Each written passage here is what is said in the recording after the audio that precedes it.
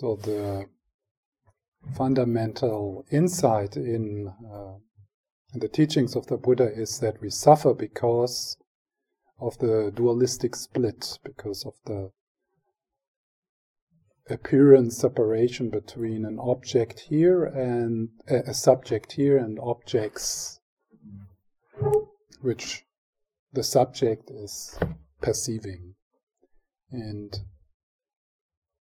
this dualistic split is created by the conceptual mind. It's created by stories. It's made up.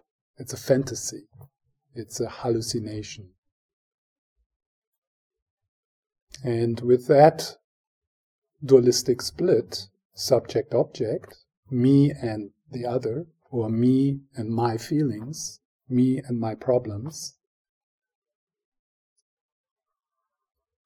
grasping arises.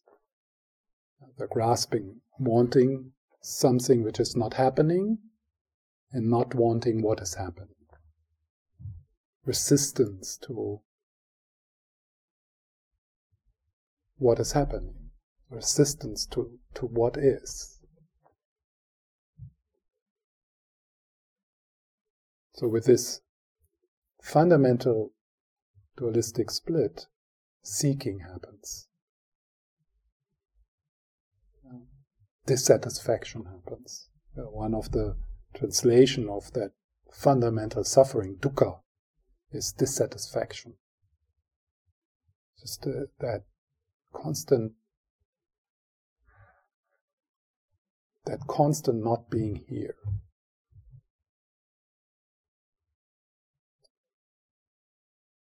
So that seeking covers up that this is wholeness. That seeking covers up that this is peace. That seeking covers up that this is love.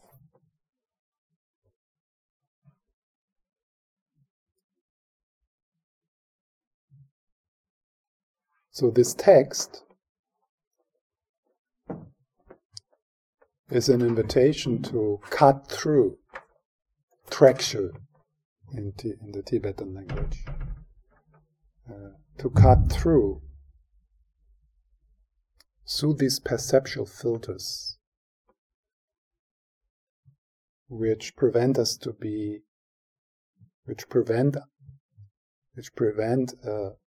complete being here, which prevents a complete being in love with what is.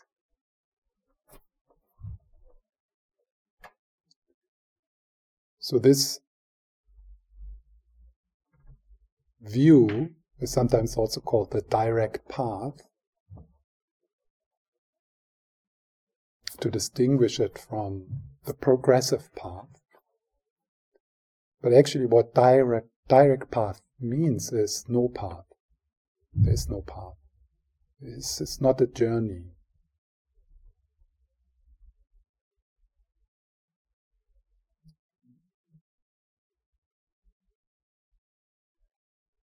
So if we take as a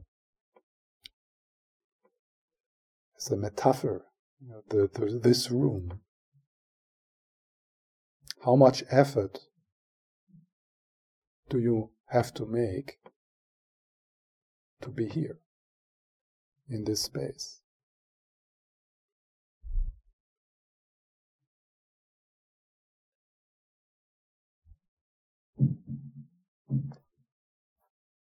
And what we do in the progressive path, we arrange the furniture, try to make it better,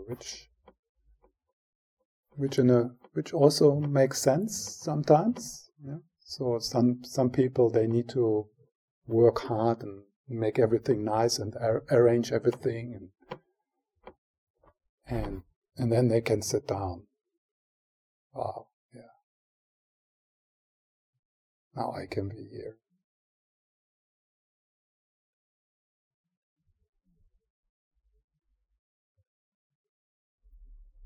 But this text cuts through this process of this never-ending renovation project, this never-ending desperate attempt to fix samsara, which is unfixable. Because samsara will go on as long as there is this dualistic split. The seeker in us will never say, it's done. Work is done. Because that's what the seeker is. That energy. It will die in that moment.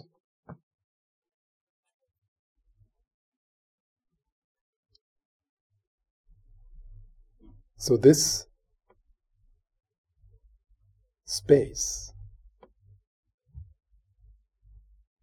so many things can happen in this room. People come and go, so many events. Before this building was built, the space was still there, was already there. It is here. And nothing touched that space.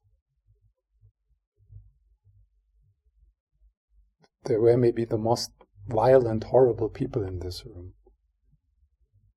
The space remains the space, the receptivity, the capacity to give space for events to happen. Also, it doesn't seem like that, but for sure, this room, this whole building, at one point will crumble. It will disappear. Either, I don't know how, but it will. It's actually crumbling right now. It's disappearing right now.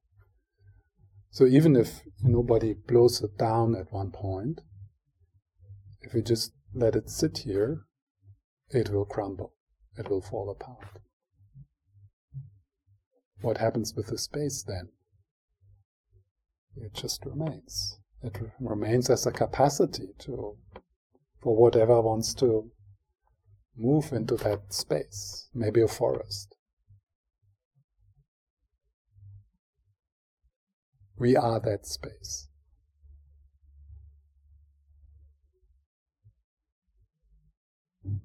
And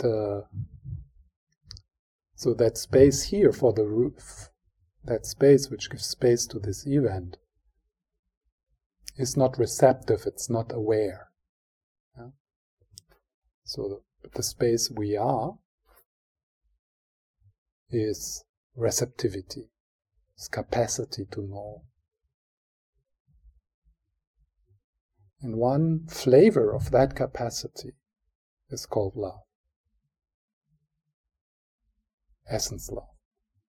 So one flavor of that capacity, the knowingness, is in the nature of love. It's called the ultimate bodhicitta.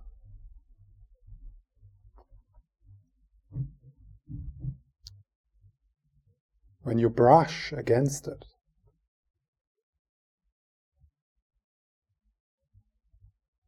all fear of death disappears.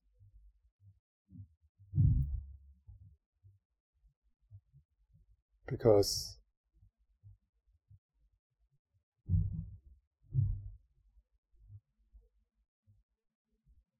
you see, you experience that only what you are not can die. This body, this mind, this name, this personality, all the things which in the confused state we identify with, which we collapse into, all that will die, but that capacity, which was prior to the emergence of this being which you call yourself, will remain. And then your life, which now seems to be so important, my problems, where did I get to in this life? All this stuff. or this self-centered, self-important way of relating to the furnitures which are completely out of our control. What's happening in our life is so out of our control. Our thoughts are out of control, feelings are out of control. Anything can happen at any time.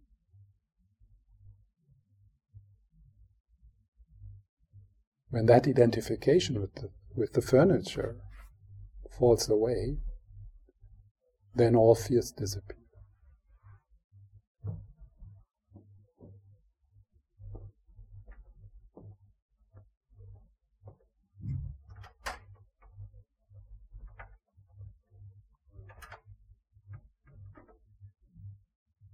The content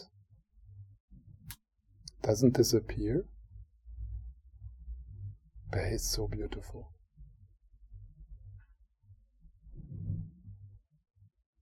Even if you are sitting in a damp basement, it's just so, wow, so alive, so magic. Not in a dramatic way.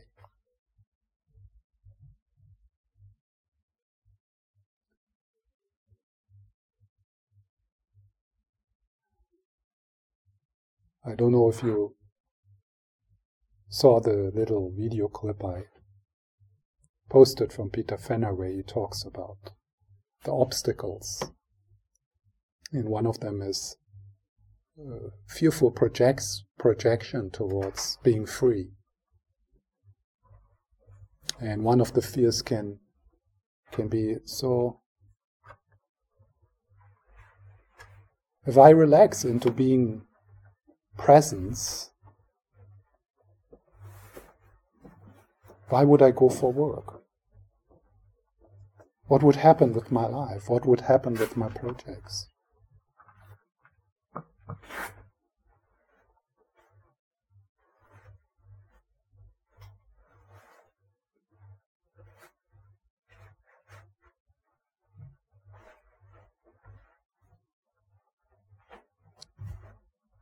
It takes trust and surrender that from presence, benefit emerges. Creativity emerges.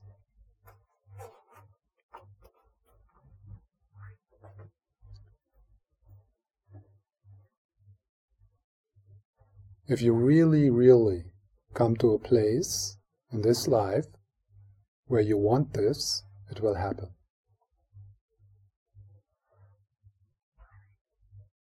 But you really need to burn for it.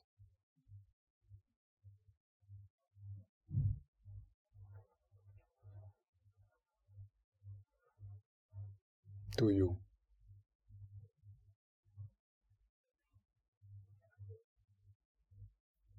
And if not,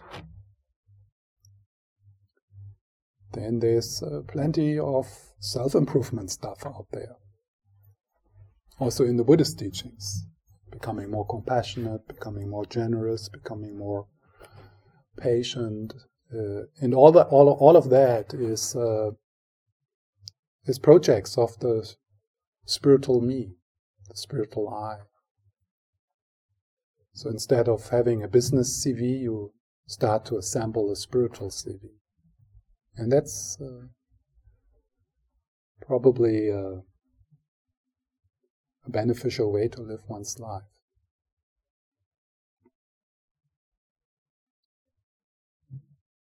It's scary to burn for freedom,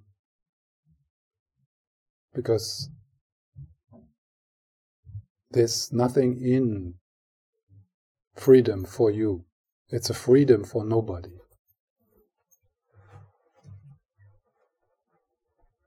It's not a freedom for you, because you are in the way of that freedom. There's no benefit for you.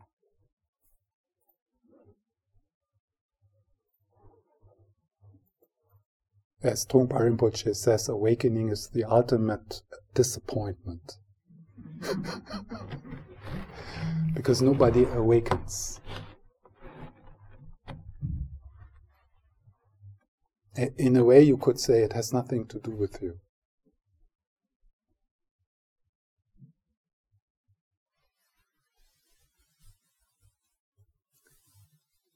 So this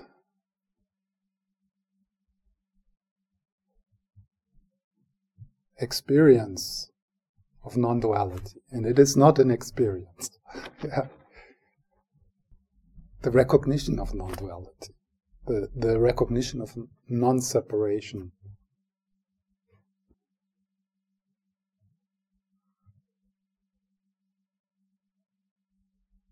is already this.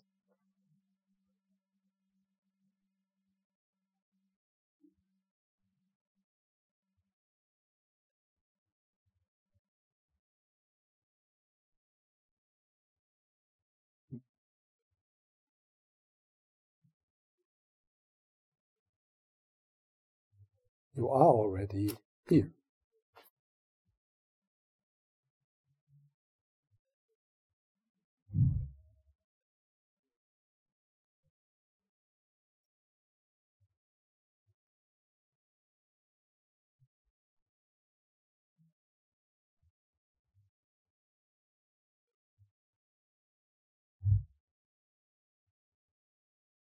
And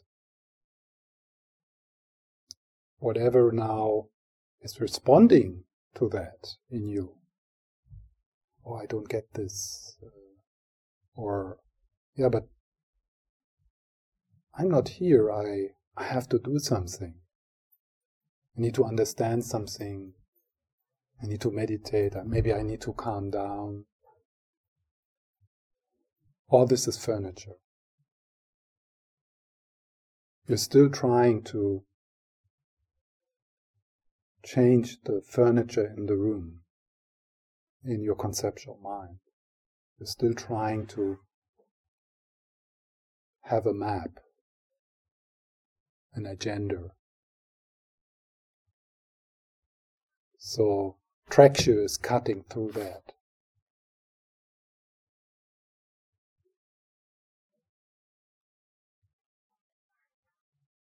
And becoming aware of being aware. So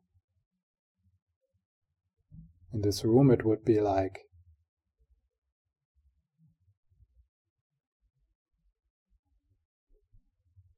the spaciousness of the room, which previous was identified with the content, with what was happening in the room, focused on it and trying to optimize it for its own well-being. Kind of wanting to have only nice things happening here. Good people, good atmosphere.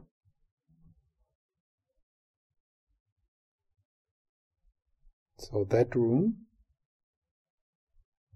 space, shifts the sense of identity from the furniture, from the people in the room, to itself.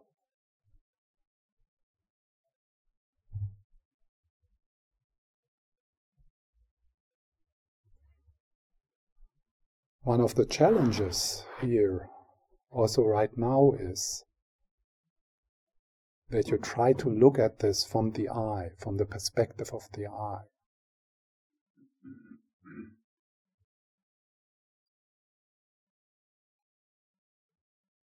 But that perspective, which is just a thought, will never grasp this.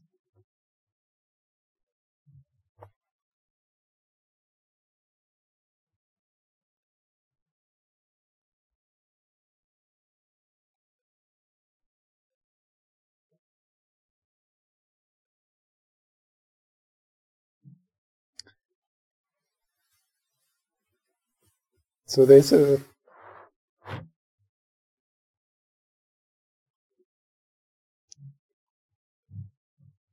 there is, of course, a bit of a paradox, because, I mean, there's a lot of paradox in this text, and because our language is dualistic.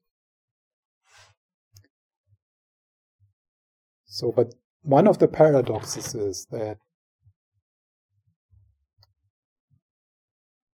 some techniques, something you can do is actually kind of suggested in this text. So last time I was talking about the practice of shikantaza, just sitting, the practice of no practice.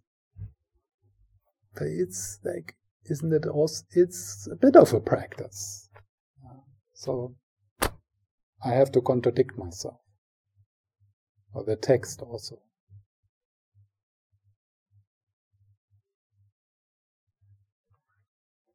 So we are trying with this text and with the practice of just sitting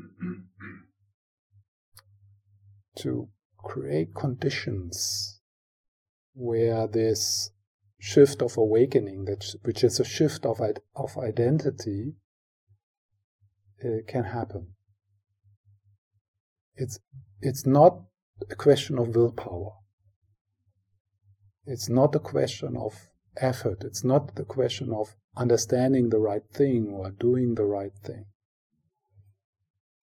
But it seems that certain conditions, time-tested conditions, create somehow a higher probability.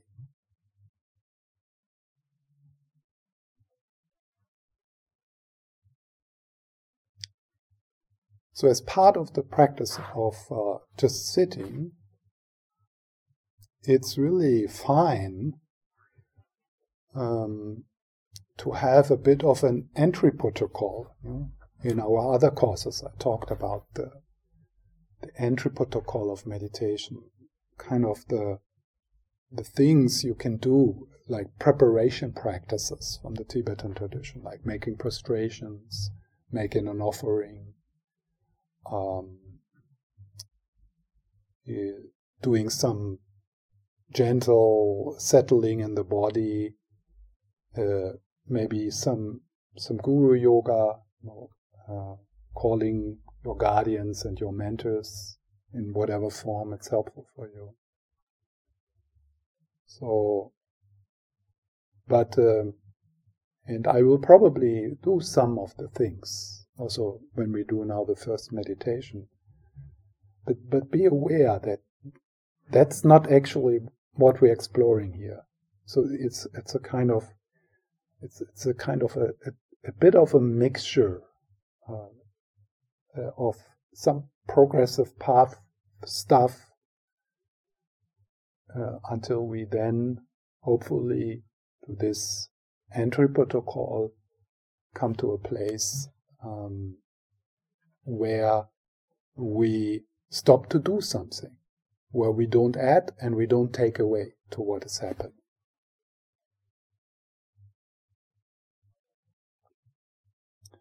And I would like to read something from the commentary of Ken MacLeod. This is from his commentary to the second verse, which we probably get into today, verse 1 and verse 2, where he writes, "In all the great contemplative traditions,"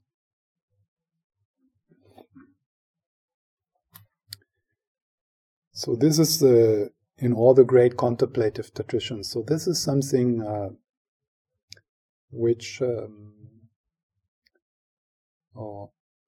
many teachers of the direct path would agree upon, that actually what we're exploring with this text is the very essence on which every tradition, every spiritual tradition on this earth rests upon. It's like kind of the same insight. The mystic experience of the founders. So, in all the great contemplative tradition, it is said, it is said, it is said that when we are able and willing to rest in exactly what we are experiencing. So this is the practice. Practice. It's resting.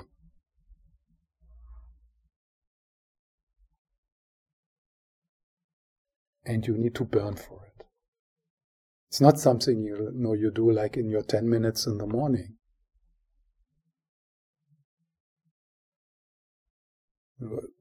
To explore that gesture so that it becomes the automatic response to whatever is happening. Right now, the automatic response to what is happening is fight, flight, freeze. That's our conditioning. I don't like this, I fight it. I like this, I want more of it. Oh, this is too much, I freeze.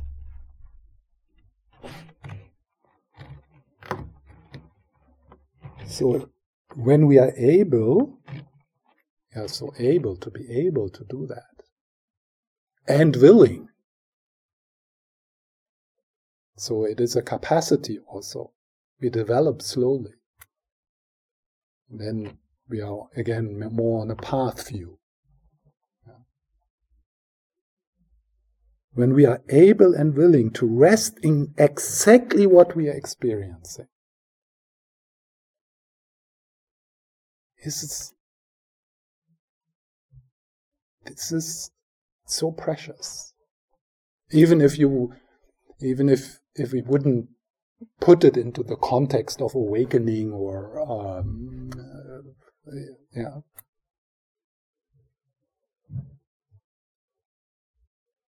So to rest in exactly what you're experiencing, possibly like with the inquiry question, and we'll look into the technique of inquiry more. With the inquiry question, what is this? And then you look, and here looking not with the eye consciousness, so you look with your whole being. What is this? And then you might notice the reactivity, trying to fix it, trying to control it, so that becomes part of that curiosity and kindness. A kind curiosity. What is this? What is happening in my body? What is happening in the mind? What is this? What is this? If this would be my inner life, or symbolic, what is this? And really being willing to let go of the control freak, of the fixer, of the part of you who wants to make meaning out of it, who wants to find explanation. Why is it happening to me? Who is to blame? And how can I get out of this? So we cut through all of that and we just ask in the present moment, what is this? What is it what I'm experiencing right now? And you notice the layers of resistance. Now, what is this? And then you go maybe deeper and you discover a deeper aspect of that experience. Maybe behind the resistance is a deep sadness or a fear. What is this?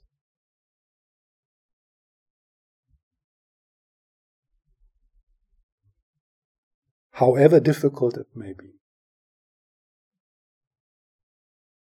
it should scare you. I mean, if you really burn for it, for awakening, to that means to feel all my feelings. Holy shit. And not only the feelings I have in my daily life, because I have so many unfelt feelings in my psychological history, and they will all come up in the capacity of awareness. Not a single stone remains to be, how do you say that? Looked under or something like that.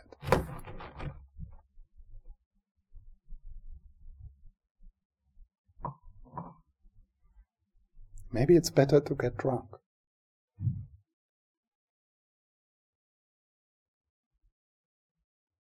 Maybe it's better to watch Netflix. Maybe it's better to do some therapy. Never-ending therapy.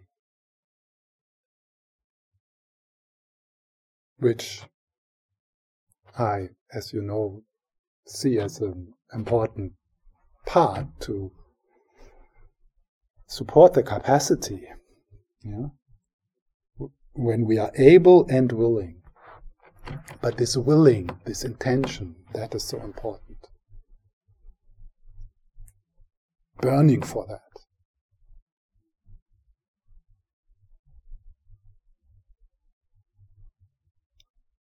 It is said that when we are able and willing to rest in exactly what we are experiencing, however difficult it may be, we discover possibilities we did not know were there. We discover possibilities we did not know were there. It's great that he doesn't kind of present like a result of, then you will experience peace. Then you will be healed. So then if that is the case, if we do this practice to come to a place of peace, then we are just using this practice as we use everything for feeling better for me. So it's great that he's open there. We discover possibilities, and then, but what possibilities? Is it worth it? Do I get enough out of this? Like, do I become more happy? Do I become more attractive to others if I do this? Yeah, maybe then I do it. I know it's hard, but since there's heaven in the end, I can do it. But he says, we discover possibilities we did not know were there. We don't know. We can't know. We will never know. Because it's undescribable, ungraspable.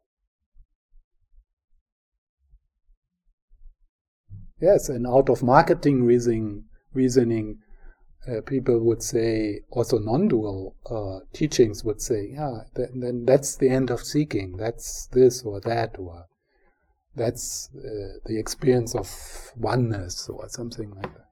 And he says, we discover possibilities we don't know were there.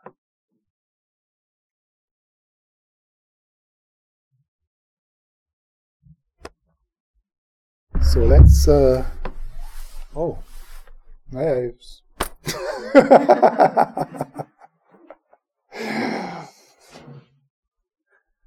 this is, so, whatever is in this text and whatever is being said here, that's all meditation.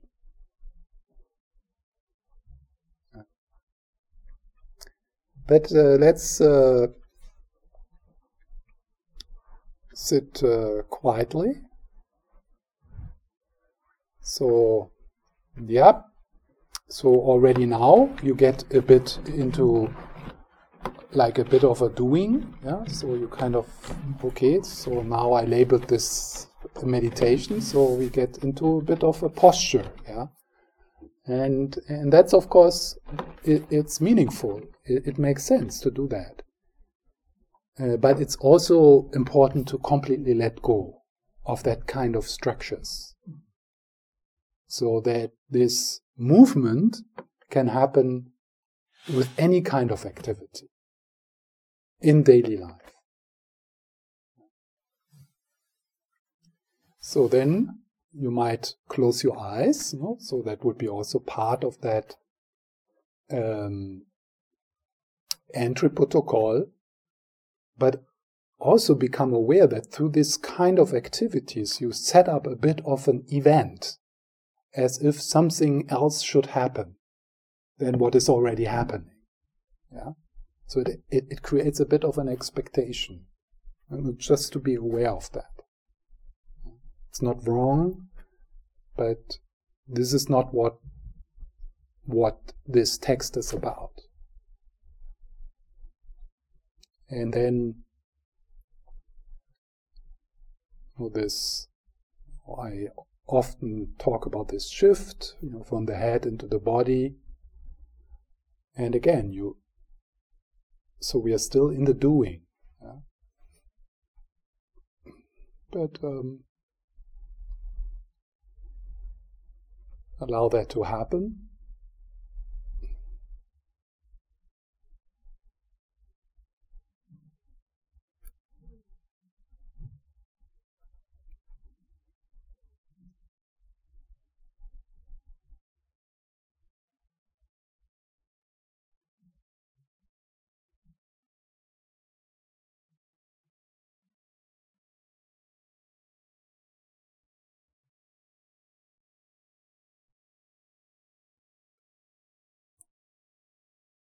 With the breath.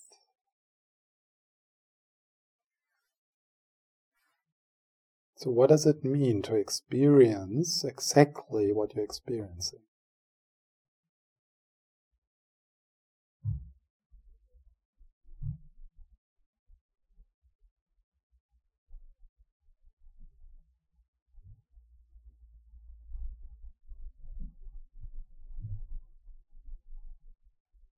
So if you notice your mind doing something, trying to get somewhere,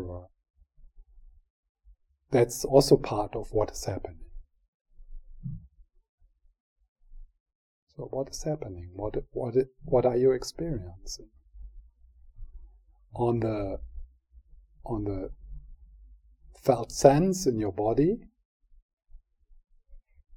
Yeah, and then there's the sounds, the visual, even if you have your eyes closed. Then there's taste and smell, probably not so interesting right now. So that is what the present moment is made of, plus inner dialogue and mental images. So we talk about 6 senses.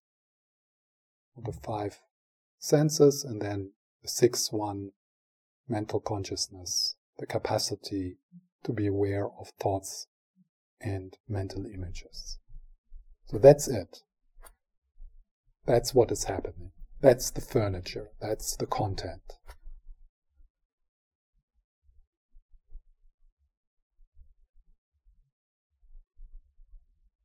And the invitation of just sitting, of shikantaza, is just sitting in it, just being there, just presencing what is happening.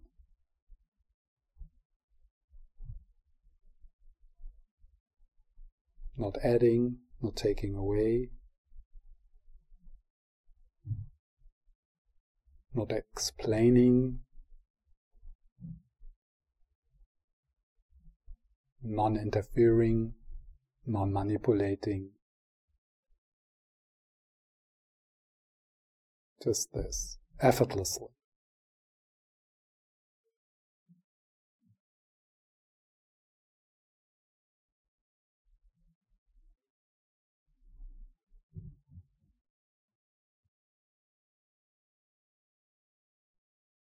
What is this?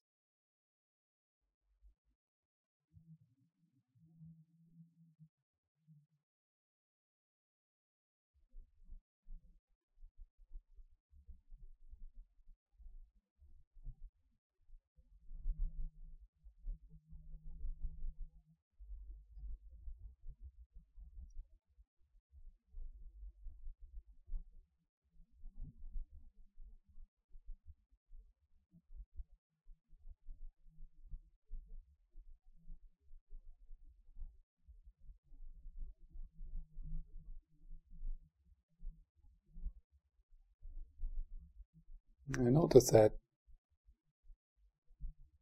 everything happens by itself. It's coming and going. So that's the events in this room. They come and go. People come and go. Furnitures are arranged. And here cars are driving. My voice. Sensations. The chair you're sitting on. Your mood. The experience of a body.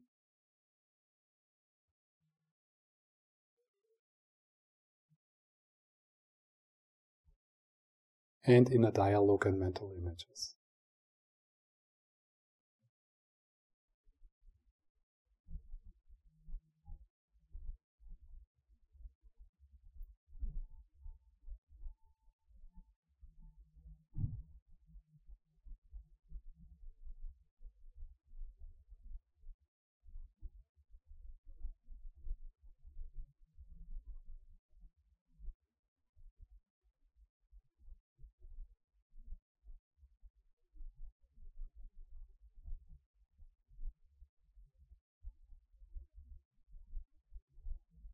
So all these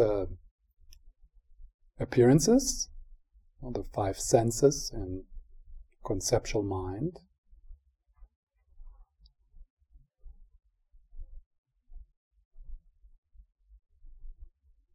all these appearances in the text, in the first verse, are called mind. So that's the word. Sem in the Tibetan language. A conditioned mind. So all these appearances are appearances within consciousness, within awareness.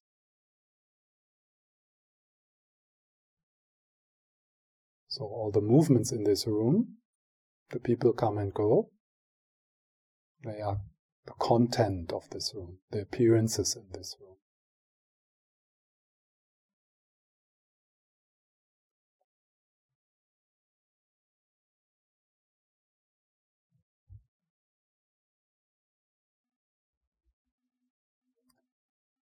And then the other word used in the first verse is mind itself.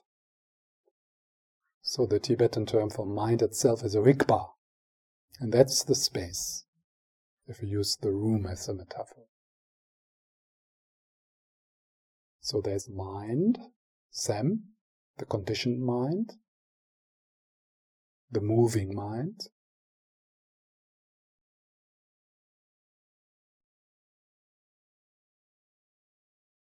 and then there is mind itself, unconditioned mind, pure awareness, presence.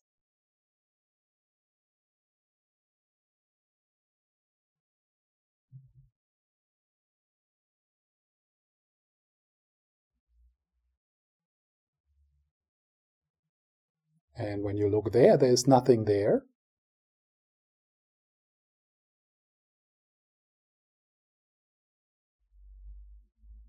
Just the capacity to know. Consciousness.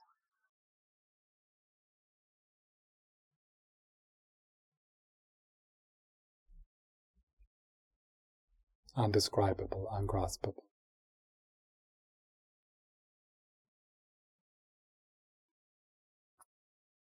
And that capacity has no location, it has not a center.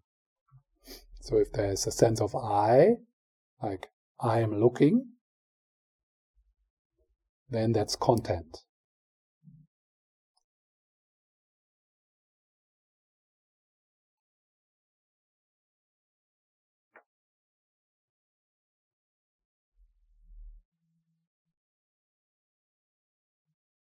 Presence has no location. It's everywhere. Boundaryless.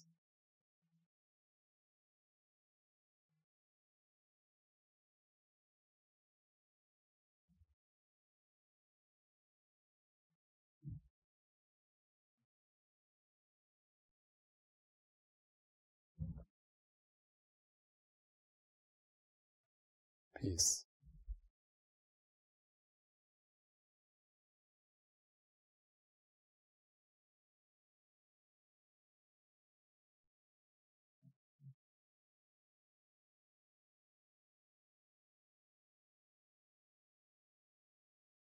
So it's not something you look for, because when you look for something, then you look from I, from me.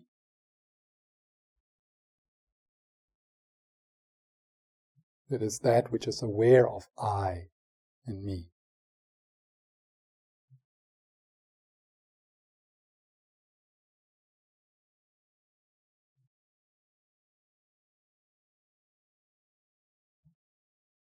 It's not somewhere else than the appearances.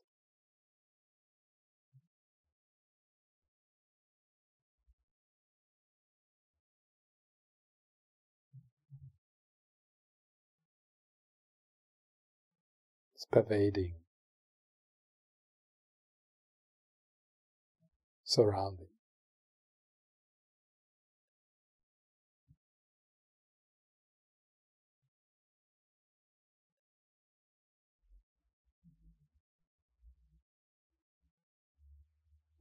And like this room is undisturbed by our movements in this room, by all the events, in the same way, mind itself is undisturbed by anything. Nothing is too much, nothing is too heavy. It can't be overwhelmed because it's nothing.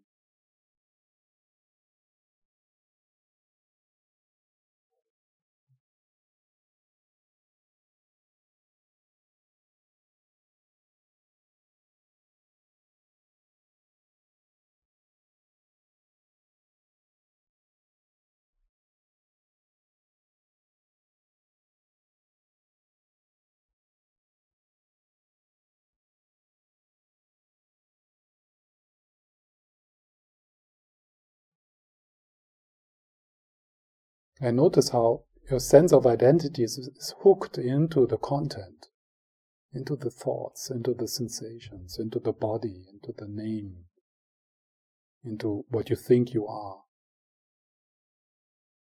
But isn't there awareness of that? Can't you see that these are objects of awareness?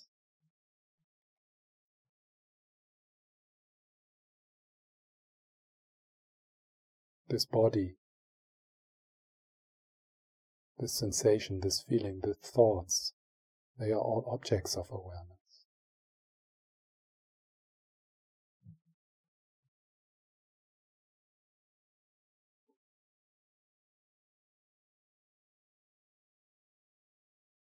What is this awareness? We can't know. Undescribable, ungraspable. It's not an object.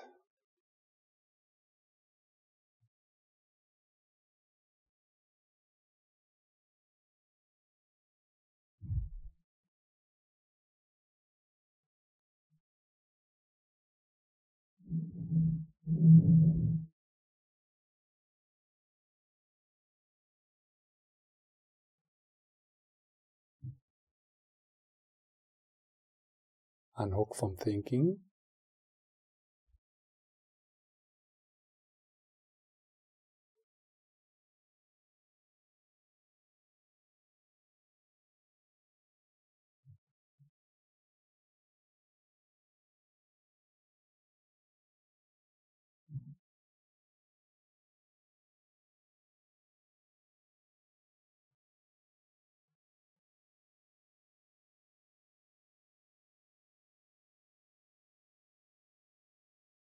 And who are you without referring to thoughts? Who are you without referring to objects?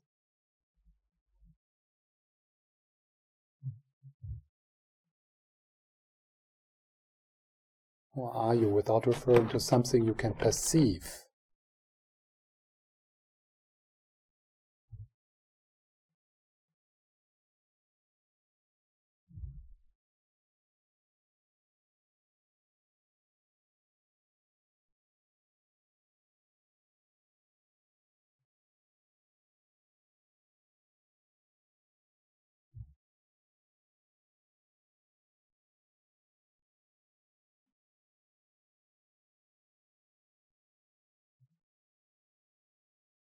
Another important metaphor here is the mirror and the reflections in the mirror. So everything you perceive, they are reflections in the mirror. And obviously, a reflection in the mirror has not the capacity to reflect. So everything which is reflected in the mirror is a reflection in the mirror. It's not that which has the capacity to reflect. What has the capacity to reflect is the mirror. And our sense of identity is bound into the reflection in the mirror. But what is that which is prior to the reflection?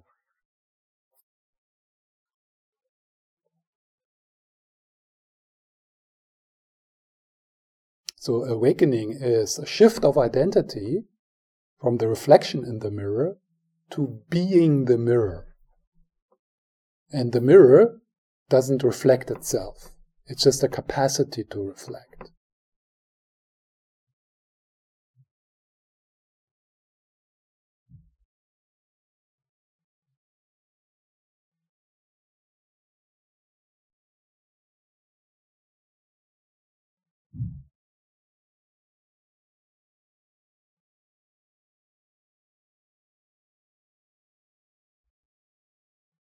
Obviously, the mirror and the reflection in the mirror are not separate from each other. They're not in two different places. They are in the same place. But they are also different.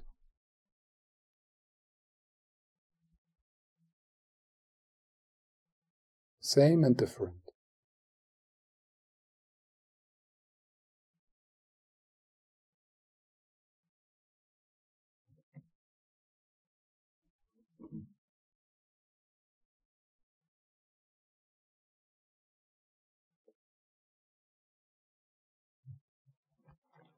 So we are the mirror.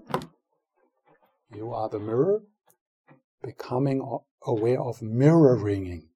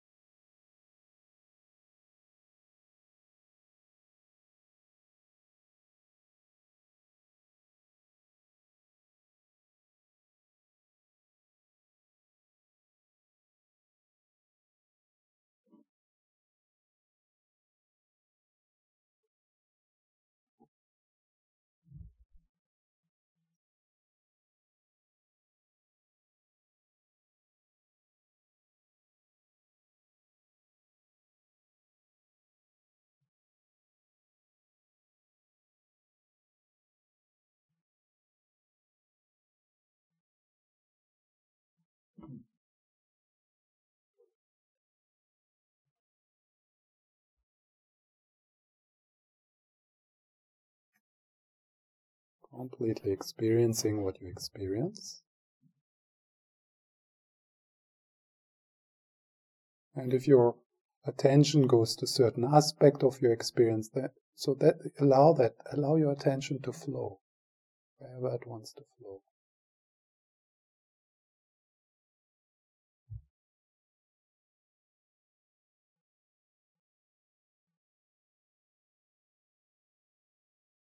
You don't need to focus on anything particular.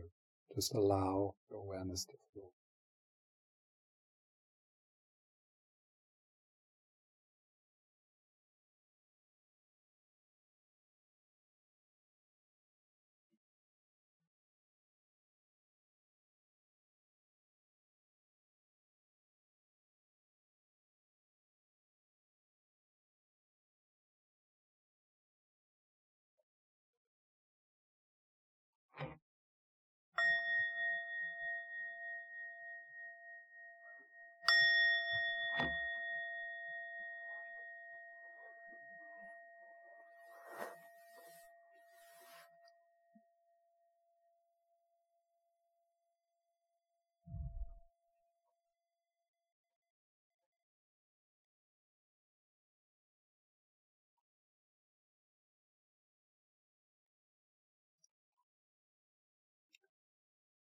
So now it seems that the meditation has ended.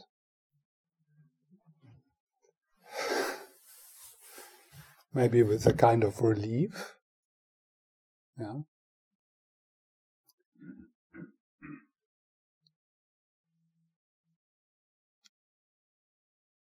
But the mirror is just reflecting what is happening now. And the mirror didn't resist or was happy that now something else is being mirrored.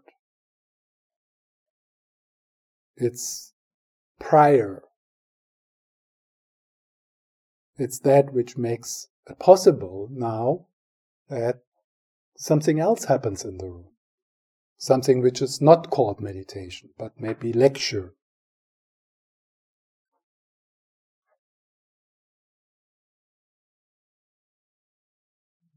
So that's what you